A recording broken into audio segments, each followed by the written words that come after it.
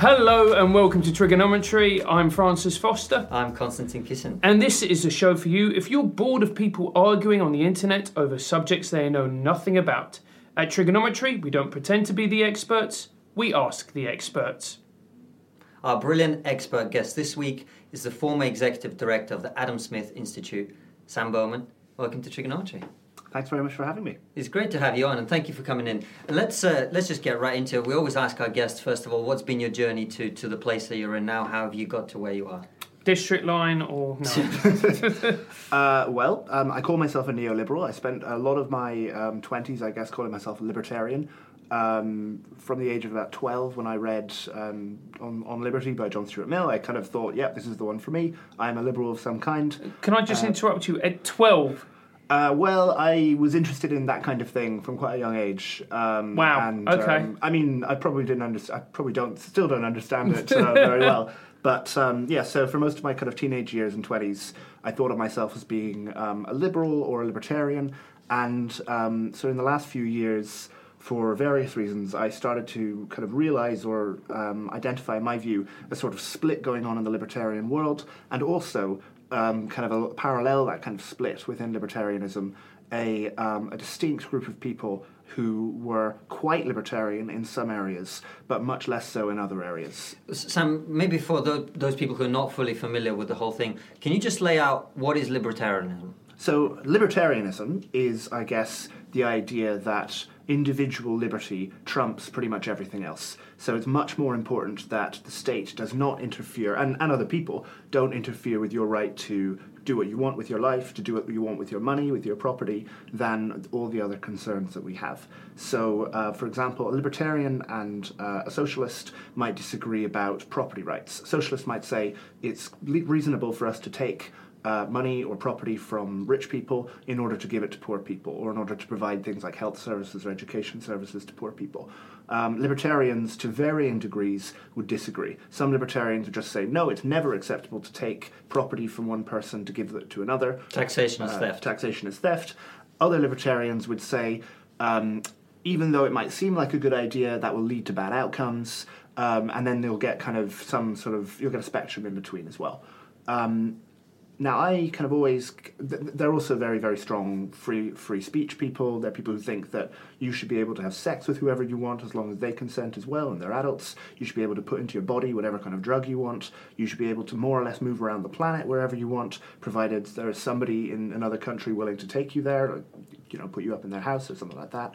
And the kind of basic libertarian view is that kind of individual liberty it kind of trumps everything else. And where that differentiates from kind of conventional liberalism, which also agrees that individual liberty is important, liberals are a much, much broader set of people, and they tend to think that, many liberals tend to think that that kind of individual autonomy doesn't extend into your economic lives. Libertarians think that it very much does extend to your economic lives, and your economic liberty is just as important as any other kind of liberty that there is. So for a long time I saw myself as sort of working within that vein. And I have a lot of time for libertarians, even though I no longer consider myself to be one. I was as you said, I ran a think tank called the Adam Smith Institute, which for a long time was the only kind of self-identified libertarian think tank in the UK. But for me, libertarianism was always a big tent, but I think and I think it has really split in kind of not very nice ways into groups that I wouldn't really identify as being liberals. They might be libertarians in the sense that they use that word, but I don't consider themselves to be people who are that interested in individual liberty. And also, I think that, and I have become persuaded, and I did become persuaded, that libertarianism was really not sufficient when it came to the kind of distribution of resources. My view, kind of in a sentence, is a neoliberal, which is what I consider myself to be now, somebody who thinks that markets are very good at creating wealth, but they're not very good at allocating wealth, and that markets really are very brutal. They're very amoral forces, and even though they're very efficient, people who haven't been born with great gifts, people who have been unlucky in their life, will often get a very, very bad kind of sort of slice of the pie, a very small slice of the pie at the end. So a libertarian would say that's meritocracy. They would say they'd say that's meritocracy, that's tolerable. They'd say as long as the market process has been fair, then the outcomes, okay, that's a shame, that's a pity that's happened, that there are poor people, basically. But the thing that I think sometimes with those types of libertarians, they go, well, that's fair, it's acceptable, and I'm always thinking, yeah, you're saying that because it's not you, mate. Yeah, right. That might be true. That might be true. I mean, that could be true. That could be said of almost any political position, right? That there will always be losers in any political arrangement, and arrangements that are brutal or arrangements that kind of don't do very much to help those losers. It's easy to just say, well, what if that was you? And that's there's a philosopher who I don't actually like that much. A lot of people who have similar beliefs to me do. A guy called John Rawls. And one device he uses, I'm not a huge fan of his, but one device he uses is called the veil of ignorance. So if we were thinking about what a good sort of arrangement for society would be, imagine you didn't know who you were in that society, and then only if you would accept a society where you didn't know where in that distribution you would be, would that be a just, or could that be a kind of a society that would be sort of morally acceptable? And I think that's a reasonable tool to use. Where I disagree with Rawls is that he thinks that implies a degree of equality. For me, equality is not really the end, the thing that we should be caring about. What we should care about is the well-being of people. I'd be much happier to live in an unequal but rich country. I'd rather live in somewhere like the UK, which is very unequal, than in a much poorer country that had a much more equal distribution of wealth. And that's where I think the kind of Rawlsian approach isn't always that useful. So what's your solution to this meritocracy is brutal problem? For me, the kind of neoliberal arrangement is very low regulation markets. Markets that are regulated really only in order to make them work better. So you might have regulations against cartels or, in some cases, monopolies. But you don't have regulations that are there to, for example, give workers a bigger share of the pie. But after you've generated the wealth, the point of that being to have as much wealth generation and to have as much kind of efficiency and innovation as possible, and then after you've had the market process through a reasonably simple tax system and a reasonably simple welfare system, you just tax the rich and you give it to the poor. The arrangement being very, very free markets with simple redistribution of income from the rich to the poor. I mean, that in theory that's great, but we can see now the problems with trying to tax big corporations is that they find loopholes, and it's very, very difficult to tax them effectively, like we've seen with Amazon or with Starbucks. I mean, how would you ensure that works? Well, I wouldn't tax corporations at all. Corporations are not the way. Taxing corporations is a really bad way of taxing the rich because that money comes out of investment because it makes returns to investment lower, and it comes out of workers' wages. The evidence is reasonably strong about this. Where we should be taxing rich people isn't when they save or invest their money. Investment, I think, is really good. We should be basically investment is you not using resources that you have a claim to so that other people can and use those resources in a more productive way. So we should want as much investment as possible. What we should be taxing is consumption. So it's when you draw down those investments and say, okay, I'm going to buy a boat, or I'm going to spend this money on a night out, or I'm going to just eat these resources by spending it on food. That's when that wealth is destroyed. That's when the wealth is no longer usable by other people, and where kind of socially, as far as society is concerned, the wealth is no longer useful. And that's the point where we should be taxing it. So we can do that through it's a bit maybe boring to go into different types of tax like that. Actually, the value-added tax is a pretty good way of doing that. I was going to say you want 80% VAT on boats. Is that where you are? Something like that, yeah. I probably wouldn't have different rates for different things. What I would probably do is have a flat rate on everything and then give poorer people a cash payment, because having exemptions... So, for example, having exemptions on food, even though obviously the point is that poor people spend a higher fraction of their income on food than rich people do. Rich people spend more money overall on food than poor people do. So the money that we've not taken in tax, we're actually effectively giving rich people more, or we're foregoing more tax from rich than we are from the poor. So a better thing to do would be to have a kind of a flat VAT. There are other things as well. There's something called a progressive consumption tax, but a tax on consumption and also a cash transfer to poorer people, or in fact to everybody. We could just give everybody a cash transfer. That's what I was going to go next, is the universal basic income. Yeah. What do you think about the idea of... I'd like a cash transfer. Yeah, I'm sure you would, mate. How much would you give? You're making it like Sam is going to be walking around just handing out the cash. Yeah. I'm a simple man. I deal in simple ideas. How much are you going to fucking give me? Well, I've tried to work this out for the UK, and I can't work it out because it depends on what you get rid of, right? So Right. you could have a. I'm starting to dislike you now, mate. You promised me cash. You know what, Sam, I've never seen Francis so engaged with one of our guests before.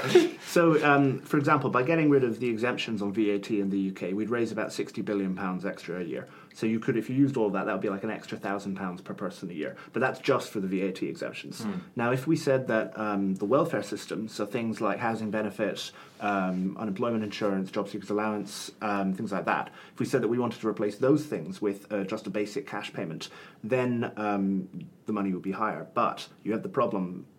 The problem is that poor people at the moment get housing benefit and get job seekers allowance, and rich people don't get that. If you have a basic income, then rich people do get some fraction of that. So if all you do is eliminate existing welfare payments to pay for a basic income, then you're effectively redistributing money that we're spending on the poor towards the rich. Right. And that's a very bad outcome. Yeah. That's not the kind of outcome that we want. Yes. So there are different ways of doing it. This is the reason that I'm kind of... Even though I quite like the basic income idea in theory, I think that it's politically very difficult, because what it would require would be for headline tax rates to rise in order to kind of fund quite a high basic income. It would be like saying we're going to give you, let's say you earn £1 million a year, you work for Close. right. So we're going to give you an extra £10,000 a year in basic income, but we're also going to tax you an extra £10,000 a year in your tax. Yeah. That would be neutral for you. That would be how we would kind of make the system work. But honestly, I think it's a pretty hard sell to say we're going to raise taxes by this much so that the bottom 25% of society get to have this extra amount of money. Another way of doing it is through something called a negative income tax, which is to just say, if you earn nothing, you'll get £10,000 a year or £15,000 a year, and then for every pound you earn after a certain point, we'll take away 50p. So you're always better off. It's kind of fixing the marginal tax rate, so you always have an incentive to earn more, but we're kind of slowly withdrawing the money as you do earn more. To me, I've become, I guess, less fixated on kind of grand schemes to change the welfare system, and more fixated on kind of principles to do with, it's better to, if you're a liberal at least, it's better to give people money than it is to give people services. It's like, which would you rather get? Money. A book voucher or money for Christmas? Yeah. If your grandmother or your aunt gives you a £20 Waterstones voucher, you're like, well, thanks very much. What the fuck can I do with that? I wanted the money, Amazon vouchers are the closest thing to money because you can spend them all. Amazon has everything. So they're a bit like money, and so they're a lot better than, a Body Shop £20, because I don't buy things from the Body Shop. They don't have anything I want. The same is true when it comes to kind of government services versus giving people cash. If you'd rather £100 worth of NHS vouchers or £100 worth of education vouchers to £100, you're an idiot. Because £100 can buy everything that £100 worth of NHS vouchers or £100 worth of education vouchers can get you. But it can also buy you a lot of other things. And we might talk about this a little bit later. I have become convinced that the core liberal belief, the thing that whether you're a left-wing liberal or a right-wing liberal, the core, when it comes to markets, the core liberal belief is anti-paternalism. It's the idea that people in charge don't know better than individuals about what's best for those individuals, provided there isn't some information that they're not aware of. And in that case, we should, if we do think that individuals are the best people to make the decisions for themselves with that money, we should be looking for a government that, as much as possible, and it's not always possible, police and courts and things like that, it's not always possible, but as much as possible gives people the cash, gives people the money according to what they need, but doesn't try and spend it for them. And that's having trust and faith in human beings, isn't it? That's where you lost me. I don't trust. I don't have faith in anybody. Well, it's not actually a question of having trust and faith in human beings. It's which human beings do you have trust and faith in. I have no trust and faith in government human beings. I have a little bit more trust and faith that you have your own self-interests at heart. It's not. So it's not a question of, you'll spend it in a way that's really good for everybody else. It's just, you aren't a better person to judge what you can spend that money on than you are. So it's purely that I think you have the knowledge and you have the kind of incentives to spend that money wisely better than other people do. So it's actually, I would say it's almost distrust of other people. It's kind of cynicism that makes me prefer a sort of let the individual decide approach to government spending. So I'm in favour of quite a high degree of government spending and government redistribution. I just don't want the government to actually be spending the money. I want government to take the money from the rich, give it to the poor in cash, and then let markets provide the services that they want with that. That actually makes a lot of sense to me. So we've got a kind of philosophical background to some of your views. Let's talk a little bit more specifics. I heard you talking about Jeremy Corbyn, and we're not huge fans of Jeremy Corbyn on the show. Don't let that prejudge your attitude. But you talked about him being a Marxist. And I don't know if you saw, there was a woman on the Good Morning show. By the time this goes out, it will be a couple of weeks ago, who supposedly shut down Piers Morgan by ending her whatever she was saying with, "I am literally a communist, you idiot." I don't know if you caught this. Yeah, sure, yeah. What do you make of the rise of this kind of far left socialism, communism? Because I'm from Russia, right? So for me, when someone says I'm a communist, and no one seems to be amazed by this, that's basically like someone saying I'm a Nazi, right? Given what communists did in my country, in China, in Venezuela, all over the place. Someone's basically saying on national television, "I'm a Nazi, you idiot," and they're getting praised for it. What do you make of the rise? Because some of the ideas you talk about, they sound a little bit like, the far left, in a sense. I strongly disagree with the last point. Yeah, I know you do. strongly disagree. I think that the kind of fundamental, the kind of defining characteristic of the far left is the idea that the state should organise people's lives. True. The state should organise things. Yeah. It's not that.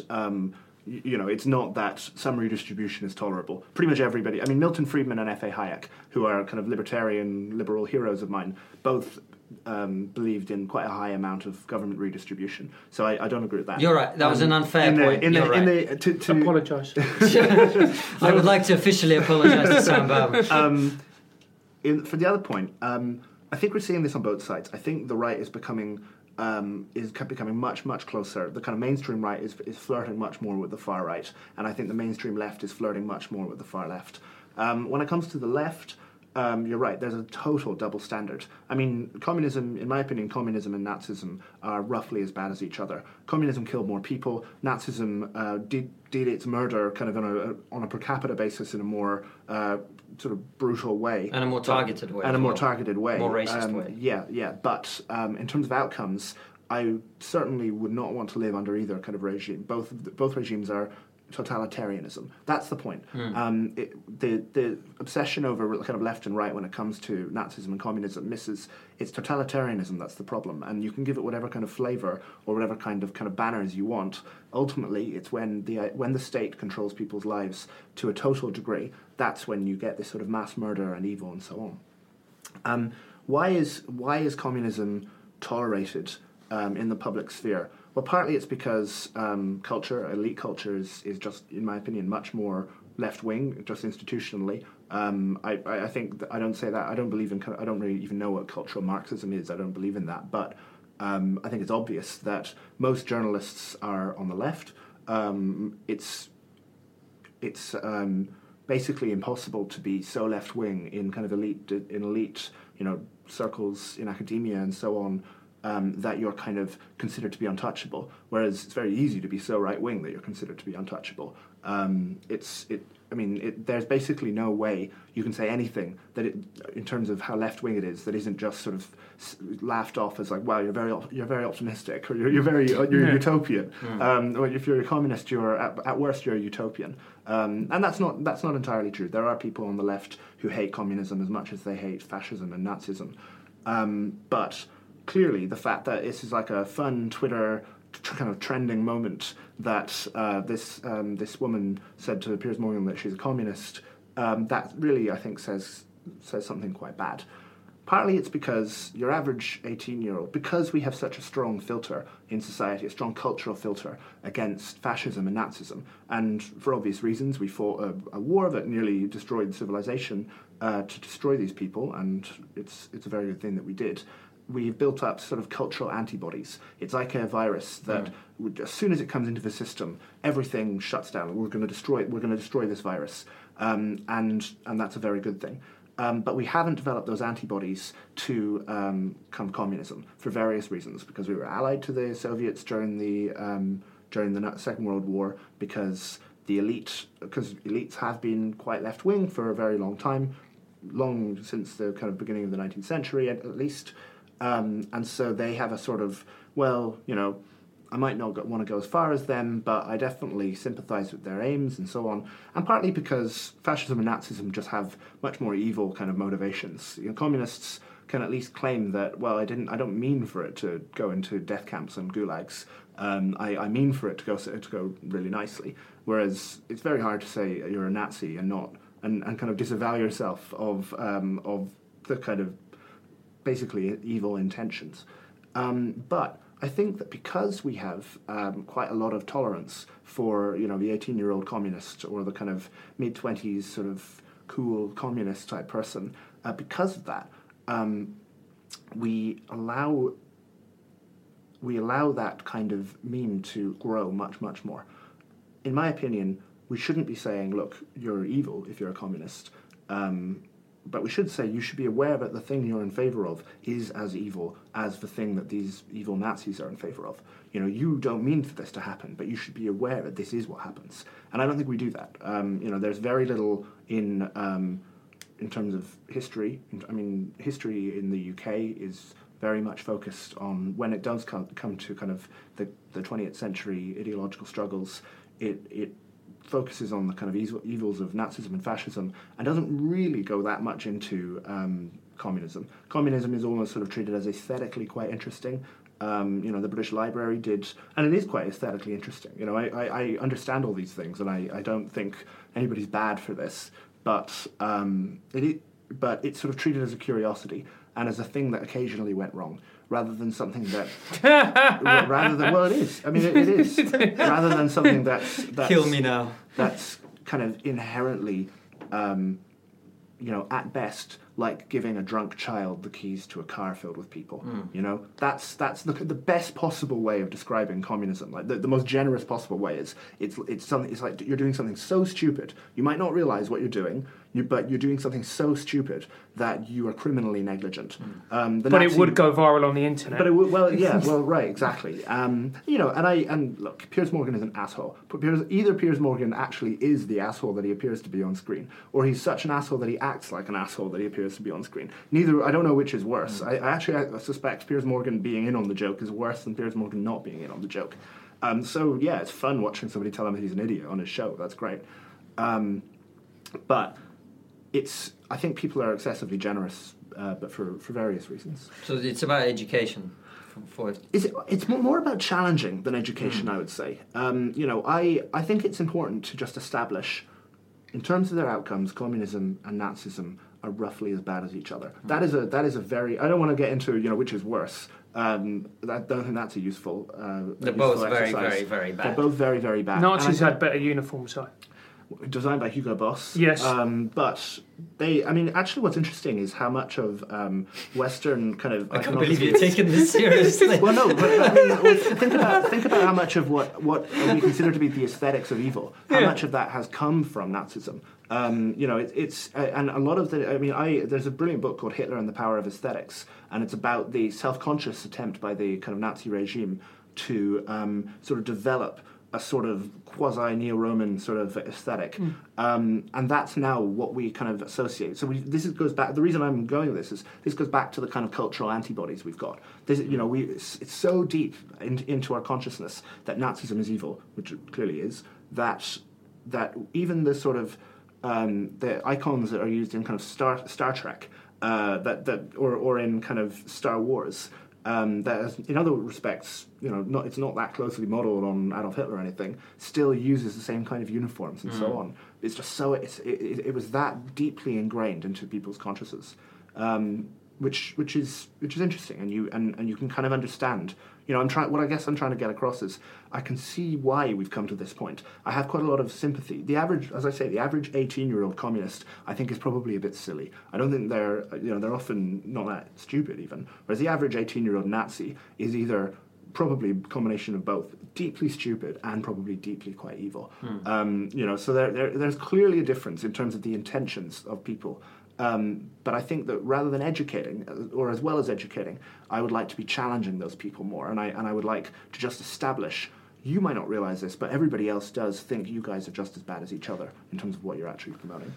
One thing that blew my mind is when Castro died.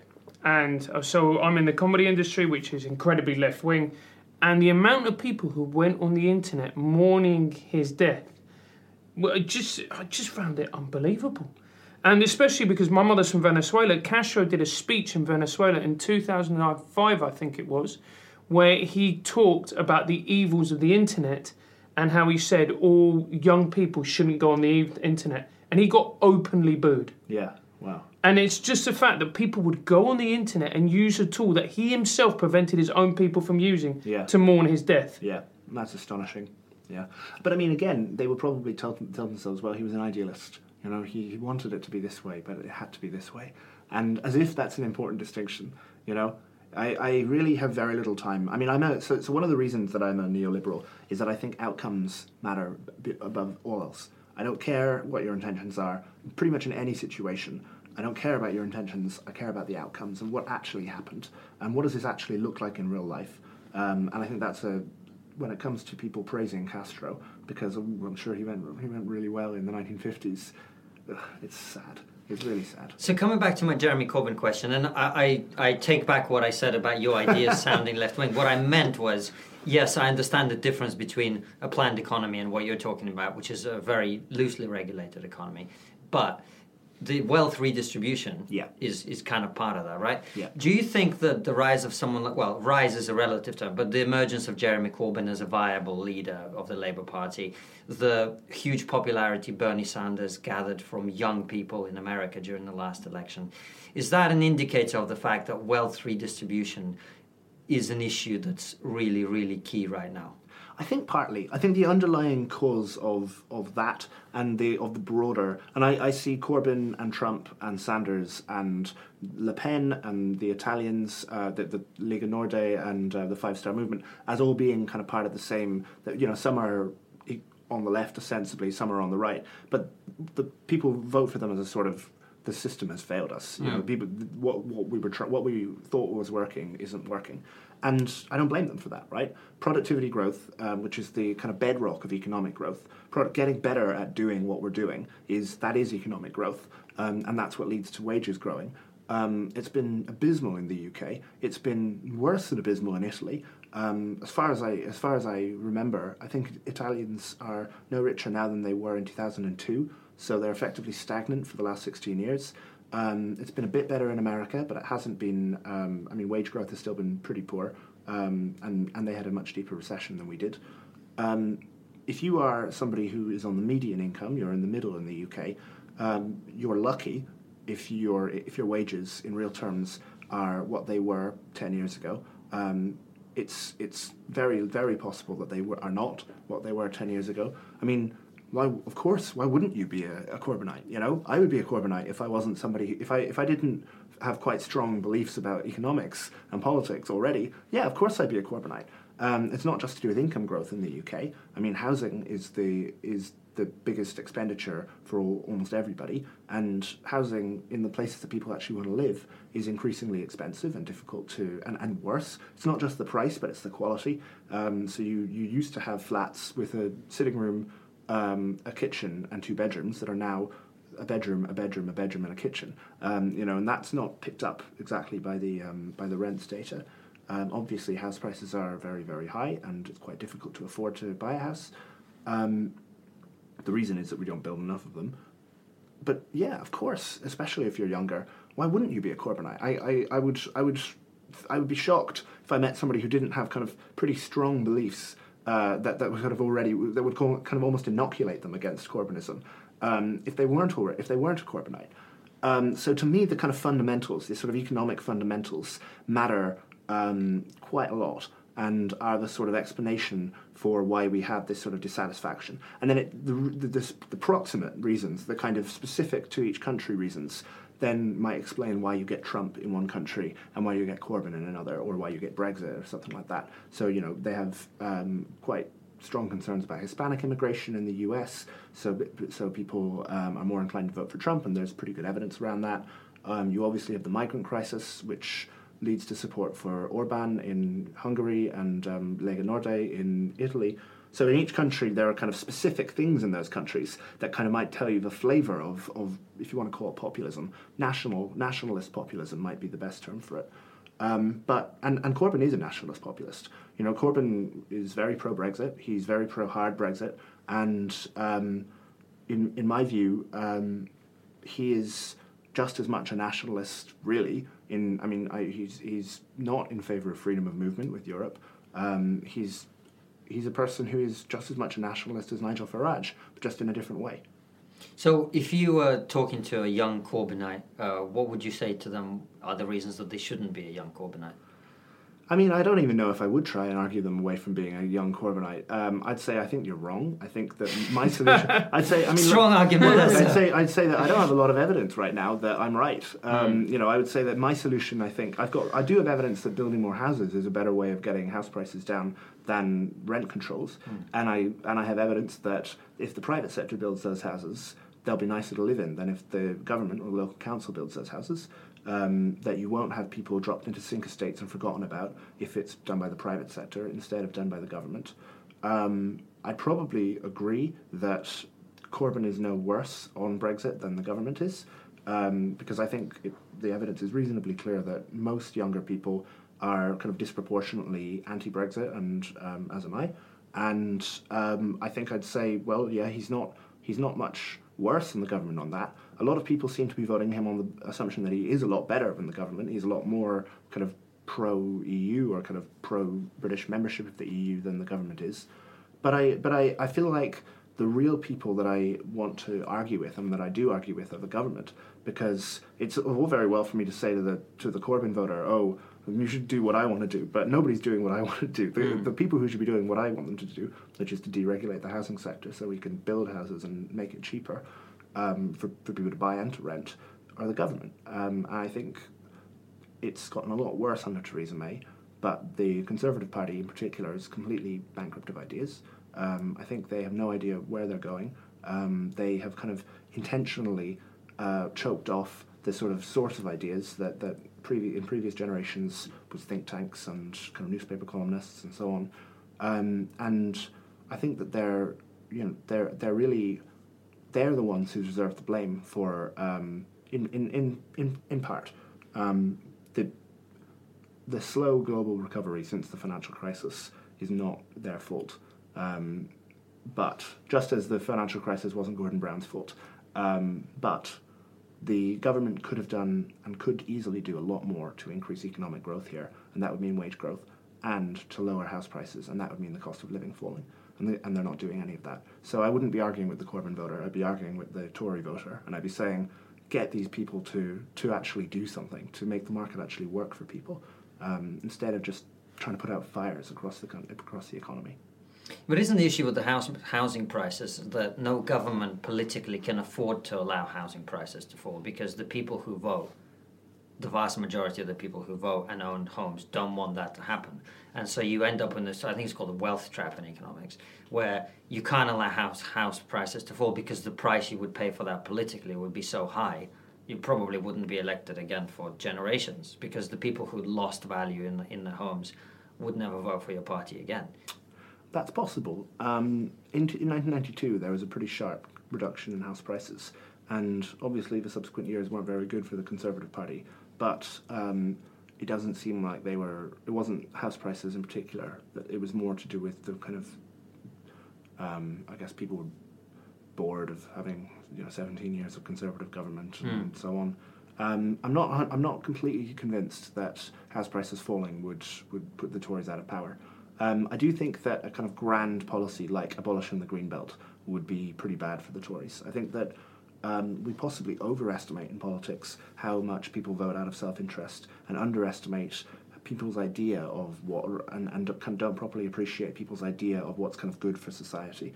My view is the green belt. Yeah, some people are voting to protect the green belt to protect their own house price. I think a lot of people are protecting an idea of England and an idea of kind of green lungs for the cities that people can go to. And that's on the one hand, that makes it more challenging as an economist to kind of design a system that might sort of satisfy them. But on the other hand, it means that if they could be convinced that we could have a greener system, for example, we could say new developments need to have more parks and gardens. Parks and gardens tend to be environmentally a lot better for the environment than the farmland that's on the green belt because they're biodiverse, and Greenland farm belt is usually a monoculture. There are things like that we could do. We could point out that people go to their garden and go to their local park much more often than go to the greenbelt. In fact, I think the statistics for London are that the average person visits the greenbelt for recreation less than once a year, which is pretty bad if the greenbelt is supposed to be there for recreation or for a kind of amenity. And I think we can do marginal improvements. So we can make it easier to densify streets. We can allow streets by streets to have just votes. I live on a street in South London. There's no real reason that I shouldn't be able to, perhaps in association with some lucky property developer, set up a little vote for my street. Everybody is allowed to add one story to their building. And there you go. That's 50 extra flats, maybe 60 extra flats on that street. There's no reason that shouldn't be possible. All of the individual house owners, their benefit, they get to improve their property. And there you've sort of improved the connection between new house building and the existing homeowners benefiting. There are things that we can do to just allow more density in general without necessarily having a lot more towers, although I would like quite a lot more towers. But I think being fatalistic about it is the thing that we have to avoid, because really, if you don't build more houses out of fear of homeowners punishing you, you're gonna have non-homeowners punishing you. Somebody's gonna punish you, and at least by building more houses, you create more growth, you create more wealth. There's more stuff. People are better off. Generally, in politics, I think the best thing to do is to think one step ahead, not two or three, because the world is so complex that even if you just get that one step ahead right, you're pretty lucky. And do you think it's a problem, especially in London, where people buy flats not in order to live, not in order to stay, not even in order to have a holiday home or whatever it may be, it's simply as an investment? Or do you think that is a problem that's been over-exaggerated by the media? It's been massively exaggerated, especially foreign buyers. Foreign owners are more likely, I believe, to let the units be empty, which obviously if you're buying it to rent it out, that shifts the market somewhat towards rental. That isn't obviously a bad thing. Lots of people rent, and I have just this weekend I made a decision. I was considering buying a house, and I decided I'm going to rent for at least another year because it gives me flexibility and freedom. So renting isn't bad.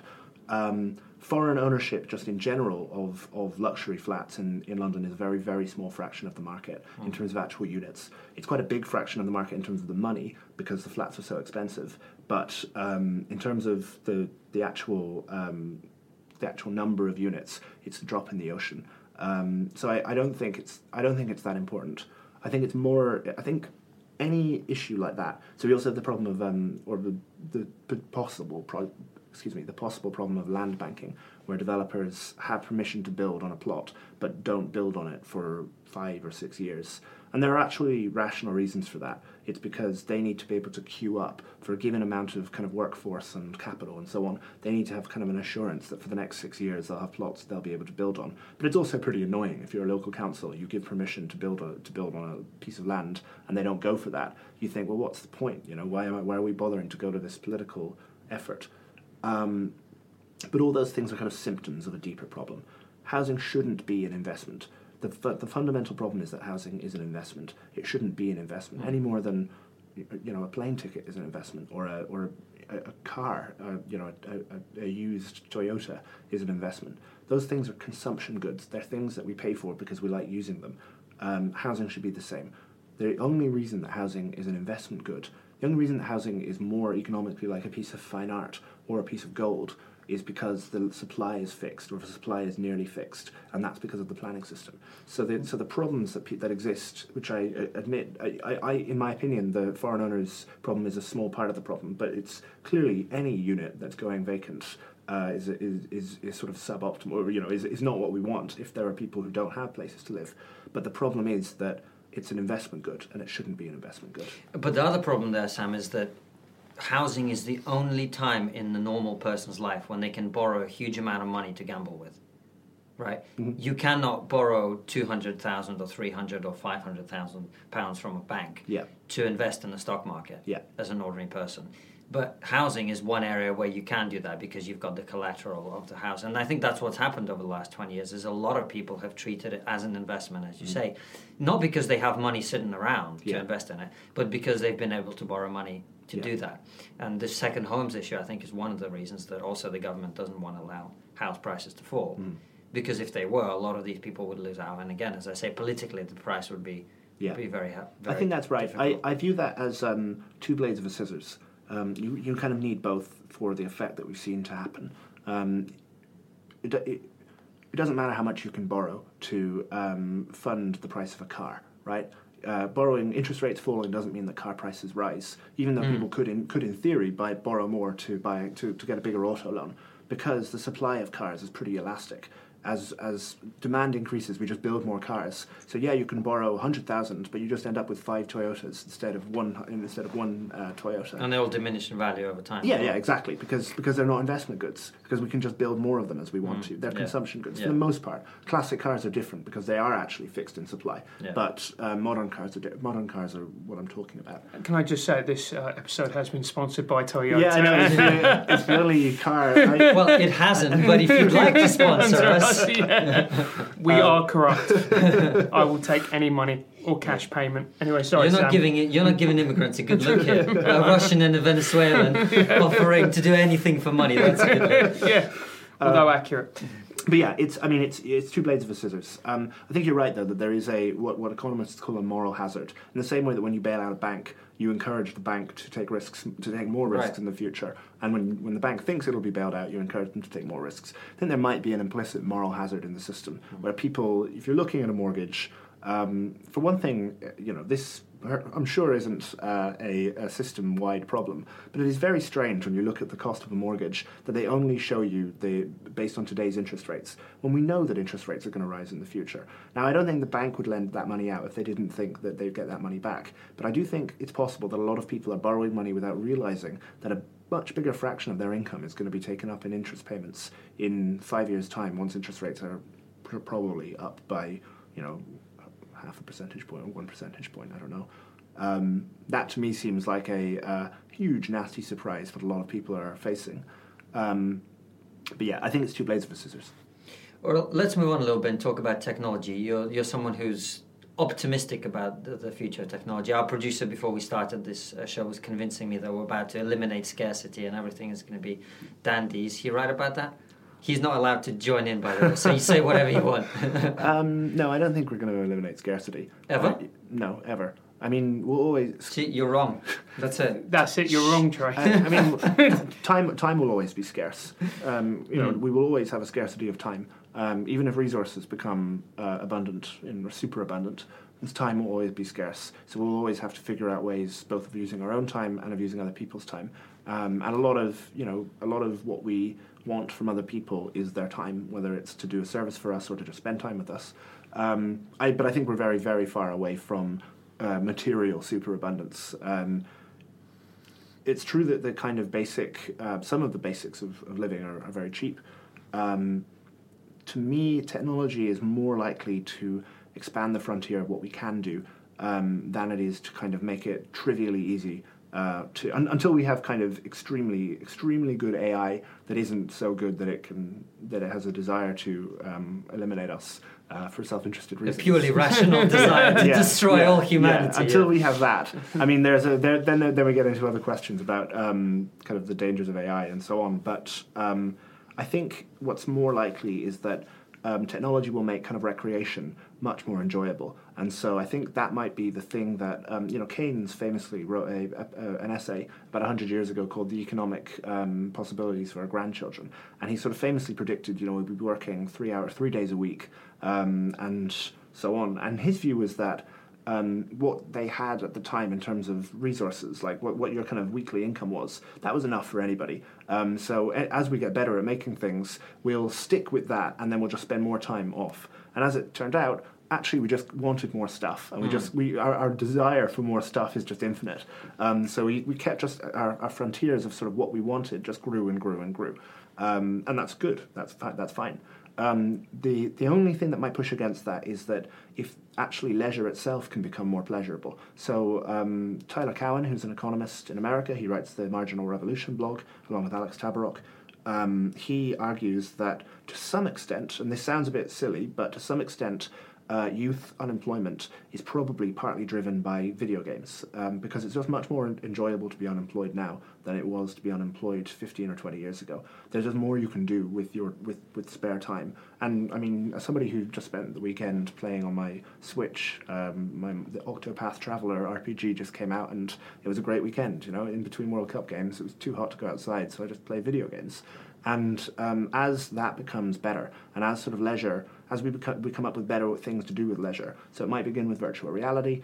I think simulated reality, when you actually experience the thing in your head, is the real prize that we really should be looking for.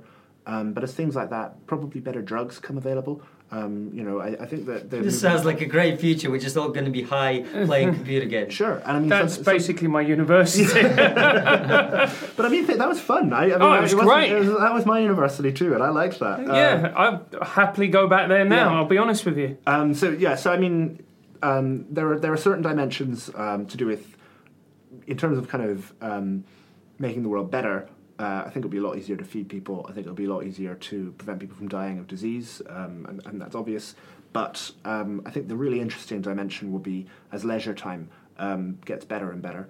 It's inconceivable to me that the kind of advances we're making in biochemistry and in genetics, that we will not figure out how to, for example, give a kind of time-limited experience that's similar to taking ecstasy or cocaine in a very safe way. I just think it's inconceivable. I like you. The best argument against what I'm saying is how bad artificial sweeteners still are. It's been legal to research artificial sweeteners for forever, and they still suck. They're still unbelievably bad compared to sugar, but they operate in slightly different ways. And I think that as we move towards drug legalization, and I think we are, and I think we will legalize most, if not all, drugs quite soon.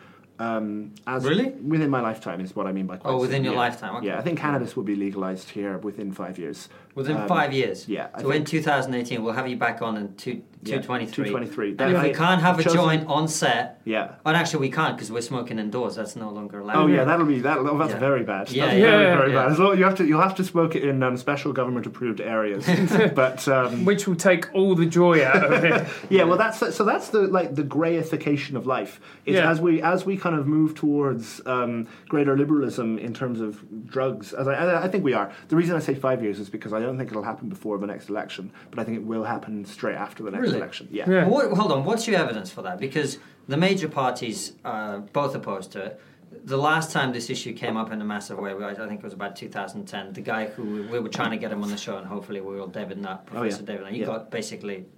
He got asked to be fired. He got asked to leave, right, for saying that marijuana is not as bad as alcohol. I think. Yeah, and he completely correctly compared the dangers, the deaths from ecstasy to the deaths from horse riding. Yeah, and for making a correct, completely clear, anybody could check the data comparison. He was fired. Yeah, right. So that's my point. Astonishing. That politically, this issue doesn't. I tell me what you're seeing that I'm not seeing. It's the shift in the United States. It's moving there for different reasons. One I think being that the paradox being their much more illiberal drinking culture means that it's much more normal for kind of just smoking cannabis is just much more widespread in the US than it is here, even more widespread in the US than it is here. That has now led to it being legalized on the entire West Coast now. California, the really crucial state, because it's so culturally important, because most TV shows in America, most kind of sitcoms, things like that, are filmed in California. These things have an enormous cultural impact, and I think they normalize it in a way that is sort of the key to getting, to me, gay marriage happening. The cause of that was cultural normalization. It was having gay characters in TV shows that weren't kind of jokes. They weren't kind of people that were there as like, haha, let's laugh at these people. They were just normal human beings who happened to be gay. And I think that helped people who maybe didn't know people like that in their lives, or maybe didn't see gay people like that, to begin to see that in that way. And I think a similar thing will probably happen with cannabis.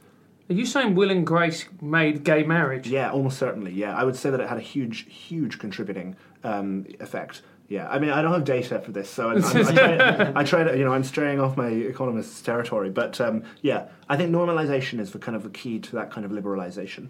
And I think that as it gets normalized across America, we just follow America. I mean, the UK just follows, all political discourse follows American discourse. We have arguments about things that have nothing to, that just are not relevant in the UK. We have huge arguments about, like, Black Lives Matter, which just isn't a thing in the UK. Like, there are problems to do with the police and so on, but the kind of things that Black Lives Matter were campaigning about, still somehow this became the kind of number one thing that we were talking about, because we consume so much American media.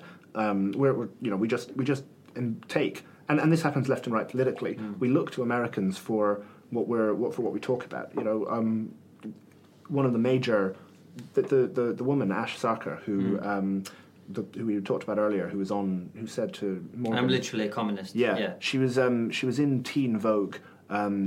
Which isn't actually a thing that teenagers read, I don't think. I think it's like a weird agitprop magazine that is sort of, it's a weird thing. But anyway, and she was sort of saying, why am I a communist? And it was something to do with, she's against sort of military imperialism, which is a big thing. Yeah, the communists never did any of that, right? Well, sure. Military imperialism, putting too many people in jail. Communists never did any of that either. Yeah. And the third one was something to do with... I wish I could remember, but either way, they were things that are American talking points. That we don't have a mass imprisonment in the UK. Yeah. We don't put millions of people in jail in the UK the way they do in America. All of the things that people think about are driven. And sorry, the third one was the separation of children and their parents when they migrate into the US, which I think is appalling and which I hate. But this isn't something that we do in the UK. Yeah. And so you're defining yourself by American talking points, by American political wedge issues.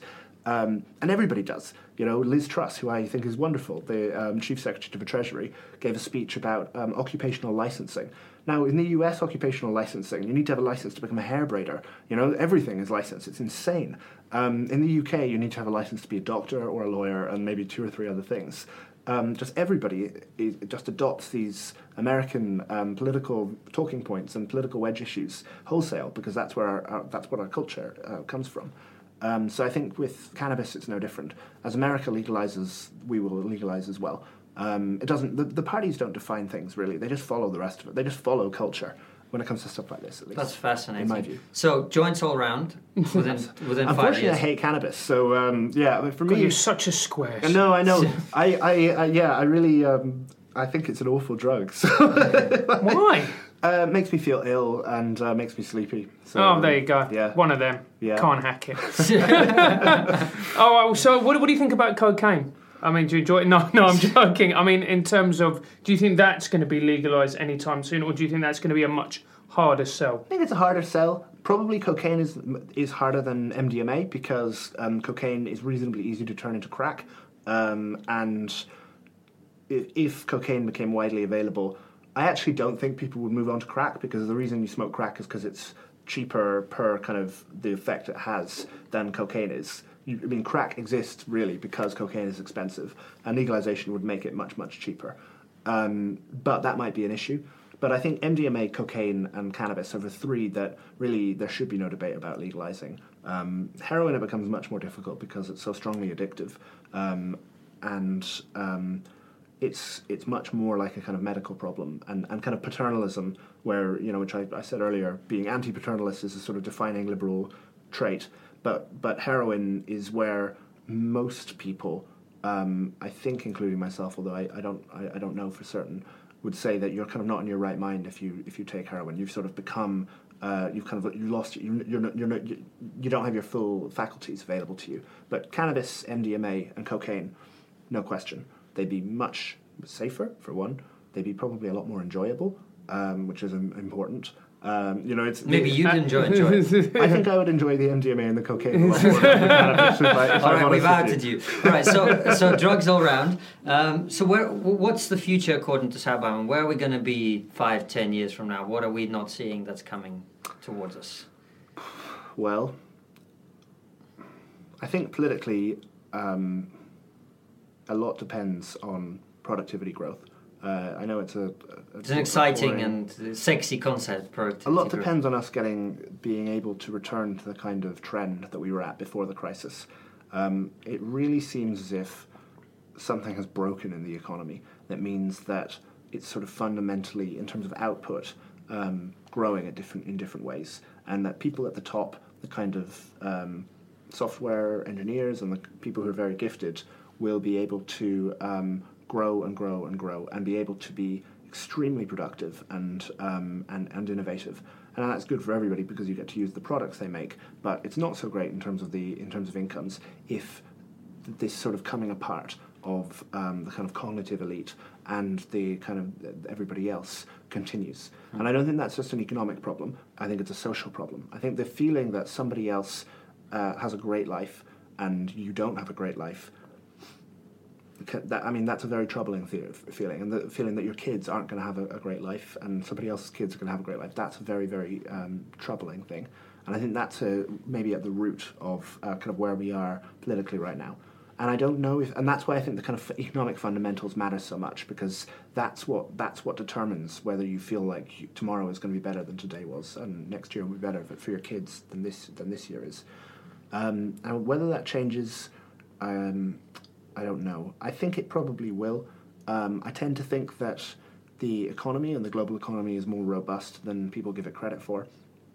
I think China not stagnating matters a lot.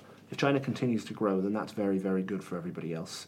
That's not only a country that is just producing things, demanding things, buying things, but it's also a country that has a strong stake in the global kind of trading, the global liberal trading order, the kind of relatively free trade order being preserved, and in kind of peace in the sort of Eurasian continent being preserved. So I think that's a good thing. And India might drive that as well, but I don't know. I think it feels to me like Europe and the United States are kind of stagnating a bit. And it feels, apart from the Silicon Valley element of the United States, like Europe is too focused on AI. It's too focused on kind of getting the rules right and kind of getting a perfect set of rules when it comes to technology and when it comes to the economy and trade and so on. And when it comes to migration, actually, when it comes to kind of refugees coming in. Bruno Macais, who's a former Portuguese minister for Europe, has his book called The Dawn of Eurasia. And his sort of the way he describes the European Union is, and I say this as a person who's anti-Brexit, is as people trying to kind of design a system that can run without human control. And so they're trying to devise kind of formula for allocating refugees to countries. And it's just crazy, because that's not what the real world is, and that's not what politics is. And I worry that sort of obsession with kind of getting building this sort of perfect, beautiful structure, a perfect, beautiful constitution, will really hurt Europe, because they've missed the kind of energy and dynamism that is what really drives economic improvement. And in the US, I think all sorts of the kind of the Trump madness seems to have infected the whole political culture there, and it really, the ultimate problem actually in the US, and I think possibly it will come over here, because the downside of us taking all American politics is that we take all American politics, but is the bleeding of politics into every step of people's lives. Is everything becomes a political action. Politics really, in my view, should be a thing that weirdos debate amongst themselves, and that doesn't really matter very much to people. He's talking about us. Yeah, it should be like football. It should be like a hobbyist thing that if you like it, you like it, and you can choose a team. We can have a fun argument. We can we can argue and maybe change each other's minds or not, whatever. And that's that. It's like a kind of a hobbyist thing. It shouldn't be something that obsesses people at every point in their lives, and unfortunately, whether people like it or not, it is now something that affects every element of their lives, and that for me is a kind of a sort of modest case for a small state or for a limited state, is that politics makes us hate each other. Politics makes us enemies and adversaries, because politics really is zero-sum game. Most of the world is not positive-sum game. We can interact with each other and we're both better off, but politics is zero-sum game. If you get this, I don't get it. And so we hate each other when it comes to that. And I think that the more that kind of mindset bleeds into the more elements of our lives, and the more our interactions with each other are defined by what side are you on, the more we'll hate each other. And my fear is that will happen in America, and I worry that might spread to the rest of the English-speaking world as well. How much do you blame social media for that? To some extent, a little bit. I don't know how much I blame social media. I blame old people using the internet for a lot of it. But it's true. I mean, young people know that most of the internet is bollocks. You know, young people they kind of have an inoculation against what they read online, whereas old people are much more credulous because they're used to what they read being true, and they're used to having kind of gatekeepers only let them read what's basically true. So, yeah, I blame, and I mean, old people are much more susceptible to fake news, and to not just fake news, but kind of crappy news. You know, fake news is like actually just lies. Crappy news is heavily biased. You know, there might be there's probably some truth, like the words are probably true, but what they're omitting means that they've slanted the story in such a terrible way. Old people are really susceptible to that because they're used to news being a thing that's fairly neutral and that they can trust. So I think it might be a little bit. I mean, this is a kind of you know the expression, apart from that, Mrs. Lincoln, how is the play? It might be a bit like this, but to say that this might be a bit like the printing press, which we eventually got used to. It took about 100 years of bloody civil war and everybody hating each other because religion is what defined their lives. So it might be. I hope it doesn't come to that. I blame social media to some extent. If I could push a button and just sort of magically mean that nobody wanted to talk about politics online, I think that would make the world a lot better place. I wouldn't censor them because I don't want to give anybody the power to censor that. Yeah. But they kind of, I'm a huge free speech person because I think that free speech helps us arrive at the right answer. I think free speech in science is what helps us arrive at the right answer. And if you didn't have free speech in science, then you would often get the wrong answer. And I sort of draw that into other areas of our lives. Free speech in markets is good because it allows us to say, this is a good product, this is a bad product, don't go to this company because they'll rip you off. That's a really great way of making markets honest. But I don't know if politics has the same kind of correction mechanisms. Politics seems to not have the kind of correction mechanisms of science and markets. You know, if a theory is wrong, you can test it and it's wrong. If a product is bad, you can try it and it's bad. In politics, it's kind of hard. How do we figure out what the right answer is, what the wrong answer is? Because there'll always be 100 explanations as to why it failed, even if you do it and you think that it's good.